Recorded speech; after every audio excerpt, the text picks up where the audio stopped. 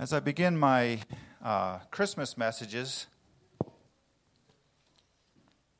a Christmas imagination, I'm going to use some stories that aren't really traditional church or Christian stories as my text. Next Sunday, we're going to be taking a look at Christmas elves. The day after Christmas, the following Sunday, we're going to take a look at Santa Claus. And my thesis or my idea with these stories is that these stories could not be written today. These stories, though they're not specifically biblical stories, they're stories that come out of or surface from a Christian imagination, a Christmas imagination. And as we look at these stories, we will see that they actually have built within them some of the themes that are precious to us in the church and from the Bible. Maybe they can produce or provide for us a bridge to talk to people about the Christmas story, because these are the stories that they bring, that people listen to every year around this time of year, and we do as well. But we can see some things in these stories, I think, that will remind us of many things that we know here in the church and hold dear.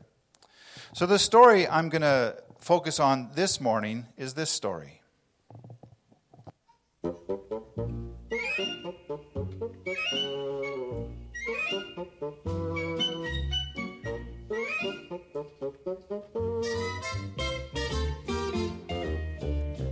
Frosty the Snowman was a jolly, happy soul with a corncob pipe and a button nose and two eyes made out of coal. Frosty the Snowman is a fairy tale, they say. He was made of snow, but the children know how he came to life one day.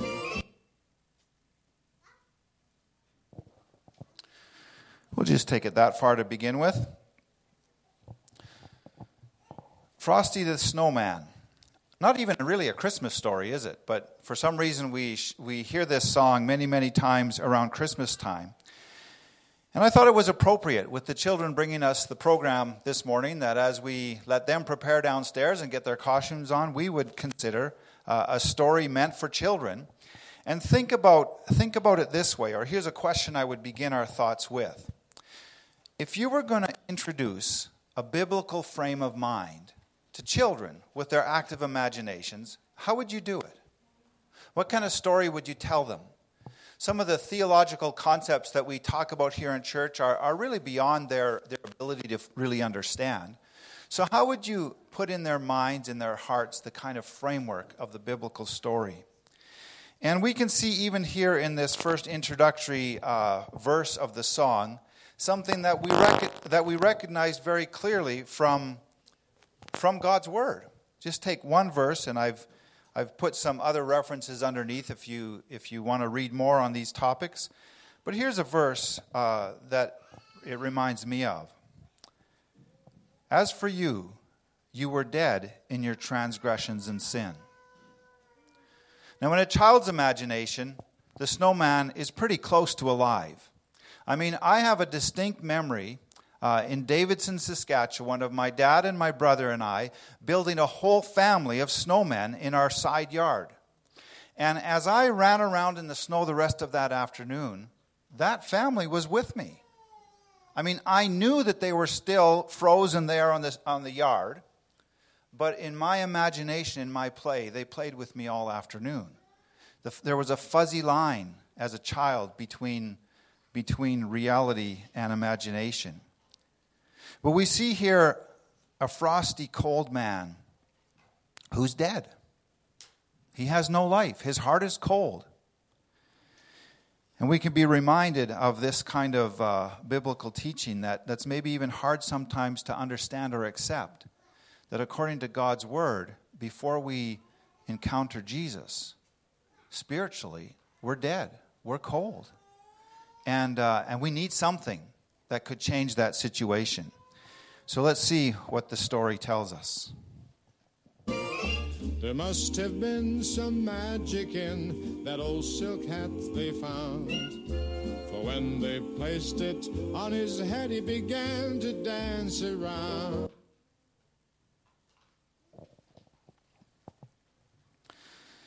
came to life, didn't he?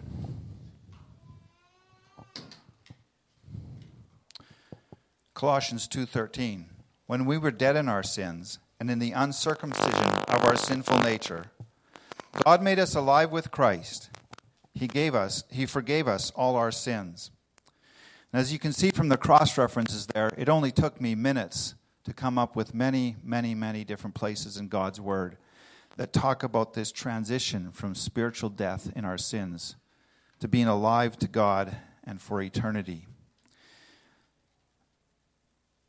We don't like to use the word magic in church, and it's kind of like a alarm bell goes off. Oh no, it's not magic that we're talking about here.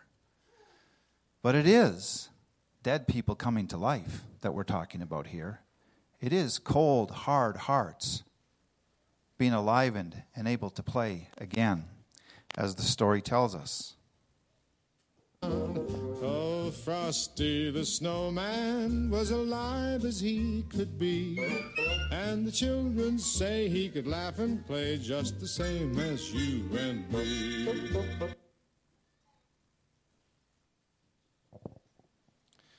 You just want to keep singing, don't you? I'm going to pause from my words for a minute here and just read a longer passage that describes in much greater detail the parallel between this common Christmas story and what we teach here in the church. As for you, you were dead in your transgressions and sins, in which you used to live when you followed the ways of this world and the ruler of the kingdom of the air, the spirit who is now at work in those who are disobedient. All of us also used to live among them at one time, gratifying the cravings of our sinful nature and following its desires and thoughts. Like the rest, we were by nature deserving of wrath. But because of his great love for us, God, who is rich in mercy, made us alive with Christ, even when we were dead in transgressions. It is by grace you have been saved. And God raised us up with Christ and seated us with him in the heavenly realms in Christ Jesus, in order that in the coming ages he might show the incomparable riches of his grace expressed in his kindness to us in Christ Jesus. For it is by grace you have been saved through faith. And this is not from yourselves, it is the gift of God, not by works, so that no one can boast. For we are God's handiwork, created in Christ Jesus, to do good works, which God prepared in advance for us to do. Now let me ask you this question. What did Frosty do to bring himself alive? What were his actions? He was incapable of coming to life on his own. It required something else. It required a gift. The children gave him a hat. Yeah, that's magic. And as we read here in Ephesians, that's not how it works in the Christian story, in the Christmas story. But that is why Jesus came.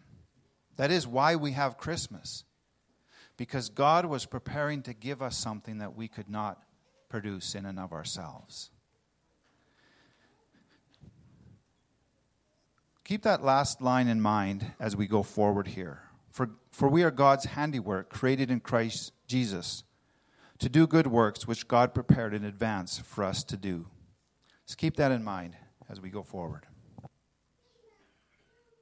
Thumpity thump thump, thumpity thump thump. Look at Frosty go. Thumpity thump thump, thumpity thump thump. Over the hills and snow. Oh, Frosty the Snowman knew the sun was hot that day. So he said, let's run and we'll have some fun now before I melt away.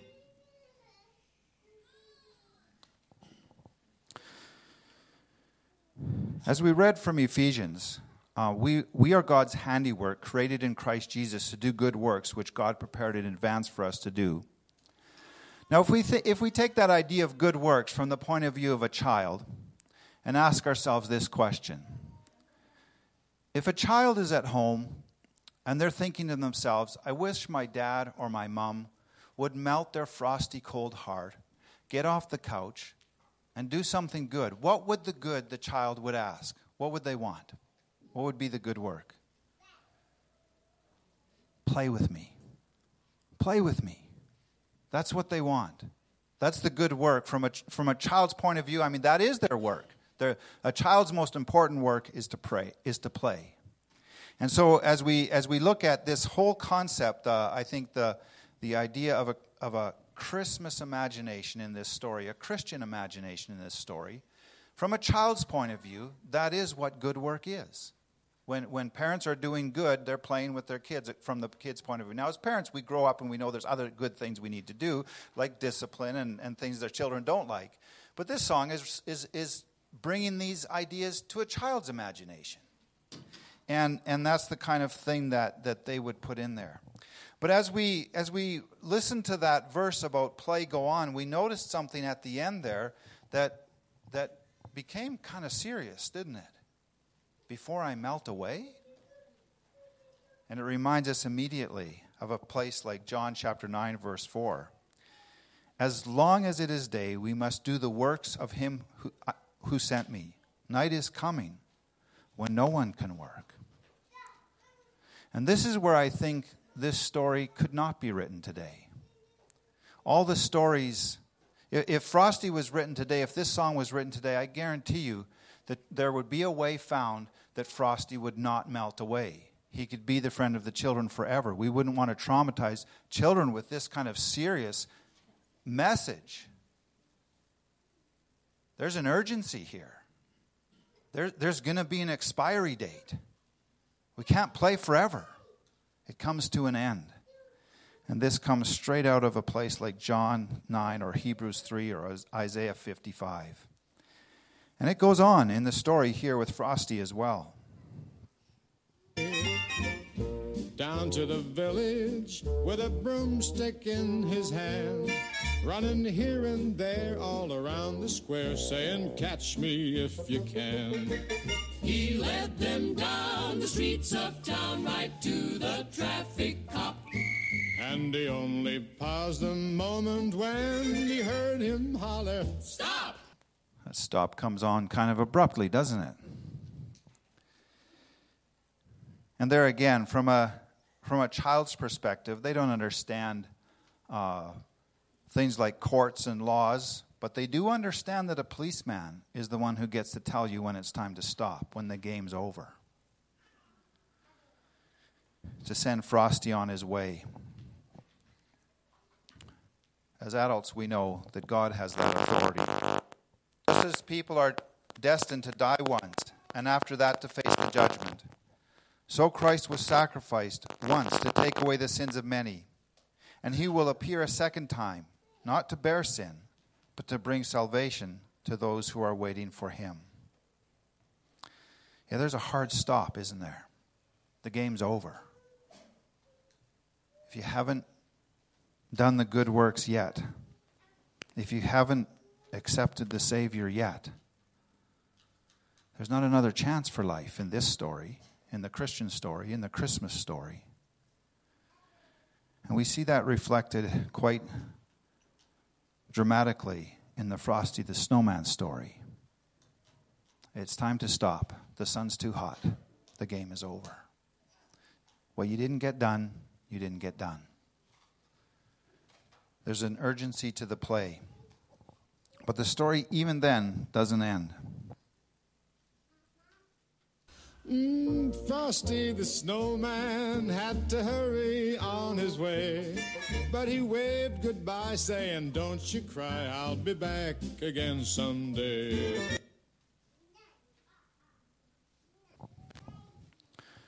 For the Lord himself will come down from heaven with a loud command, with the voice of the archangel and the trumpet call of God, and the dead in Christ will rise first. After that, we who are still alive and are left will be caught up together with them in the clouds to meet the Lord in the air. And so we will be with the Lord forever. Therefore, encourage one another with these words.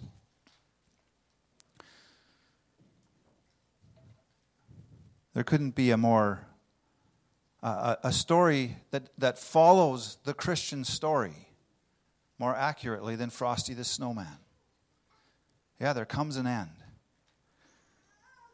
But for those who have been brought alive by the Lord Jesus Christ, there's a return. There's a resurrection.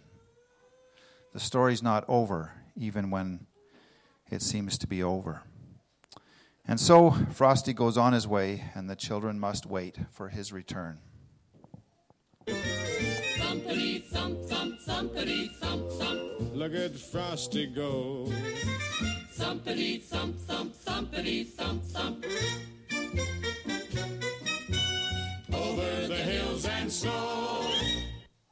The story leaves us with an urgent question, doesn't it?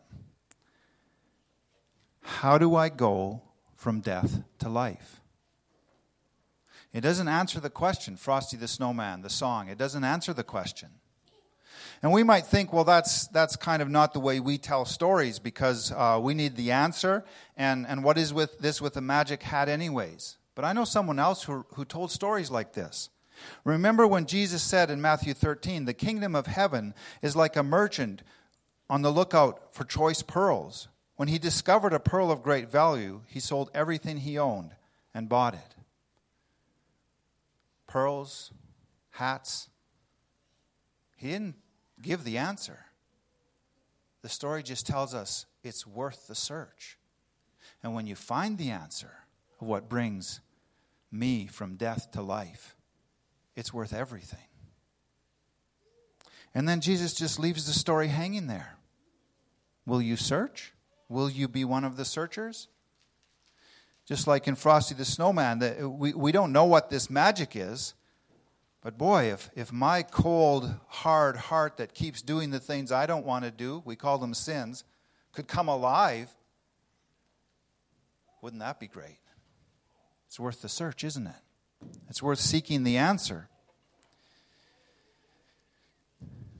The people who encountered Jesus for the first time as a baby were convinced they'd found the answer to that search.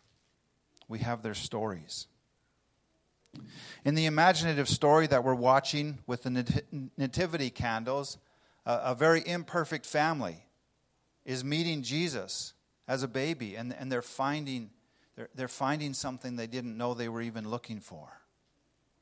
As we come to the last one next week and then bring that all together on Christmas Eve, I trust you'll find that as well. But think of the wise men. They were searching the skies. I don't know what they saw. I don't know what they understood. But this is how they understood it. They said, "Where is the newborn King of the Jews? We saw his star as it rose, and we have come to worship him." They searched and they believed that they had found the answer to their search. Think of the shepherds. I don't know if they even knew they were searching. But the angels came to them, and this is what they heard. The angels reassured them, "Do not be afraid. I bring you good news that will bring great joy to all people. The Savior, yes, the Messiah, the Lord, has been born today in Bethlehem, the city of David." We don't have words from the shepherds, but we know they believed that they had found the answer, the Messiah, the Savior, the one who would enliven their spiritual lives to God. And they went running through the village after meeting Jesus to tell others. And we think of Simeon. He's kind of a just after Christmas story. But Simeon was an old man who'd been searching his whole life for that pearl of great price, that hat that could bring death to life. And when Mary and Joseph brought the baby Jesus to the temple and Simeon met him, this is what he said: "Sovereign Lord, now let your servant die in peace, as you have promised. I have seen your salvation, which you prepared for all people." He had found the pearl of great price, and he was satisfied. So what do you say? Should we call the children up to tell us the story of Christmas? It's worth the search.